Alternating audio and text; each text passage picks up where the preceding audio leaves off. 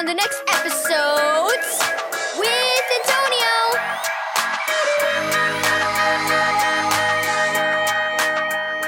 Thank you, Keys for Kids Ministries, for this daily devotional. Give glory to God. Read Matthew 18, verse 20 and Luke 2, verse 1 through 20. I don't want to go. Susan was sulking because her mom wanted to spend the day at a nearby Native American pueblo. I promised Miriam we'd be there, Mom said. Christmas is special to her, and she wants to share her traditions with us. Now get ready so we can go. At the pueblo, Susan and her mom were greeted by their friend Miriam on horseback.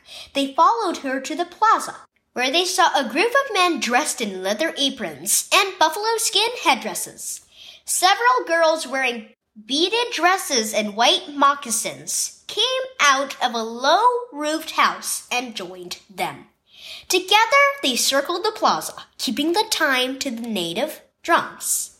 Miriam explained what was happening. Every year, we perform a different dance. This year, we're doing the buffalo dance, which reminds us of how important the buffalo were to our survival. Their meat supplied food. Their skins gave us shelter and clothing.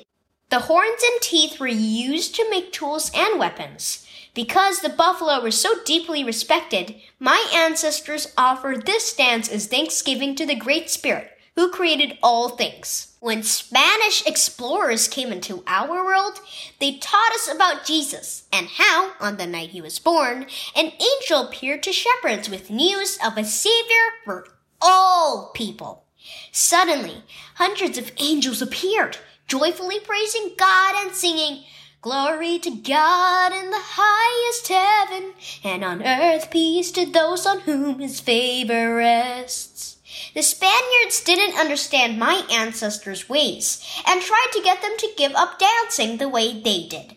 But instead of abandoning their traditions, the people used them to worship God, who they now knew had sent his son to save them from sin. To this day, we perform this dance to remember how God used the buffalo to provide us and to thank him for sending Jesus Christ to us as our Savior. Susan couldn't take her eyes off the dancers. She followed their every movement. When they turned, she turned. When they dipped, she dipped. Her body swayed with theirs, and her foot kept time with the drums. As she watched the dancers, she was reminded of the angels in Miriam's story, and with them, Susan worshipped and glorified God. Glorify God. Key verse. Glory to God in the highest heaven, and on earth peace to those on whom his favor rests. Luke 2, verse 14. Have you ever met someone who worshiped Jesus in a different way than you're used to? Some cultures have unusual ways of giving praise and glory to God. Their traditions might seem strange to us, but Jesus tells us in the Bible, "For where 2 or 3 are gathered together in my name, I am there in the midst of them." Even though we may do it in different ways, we can glorify Jesus together.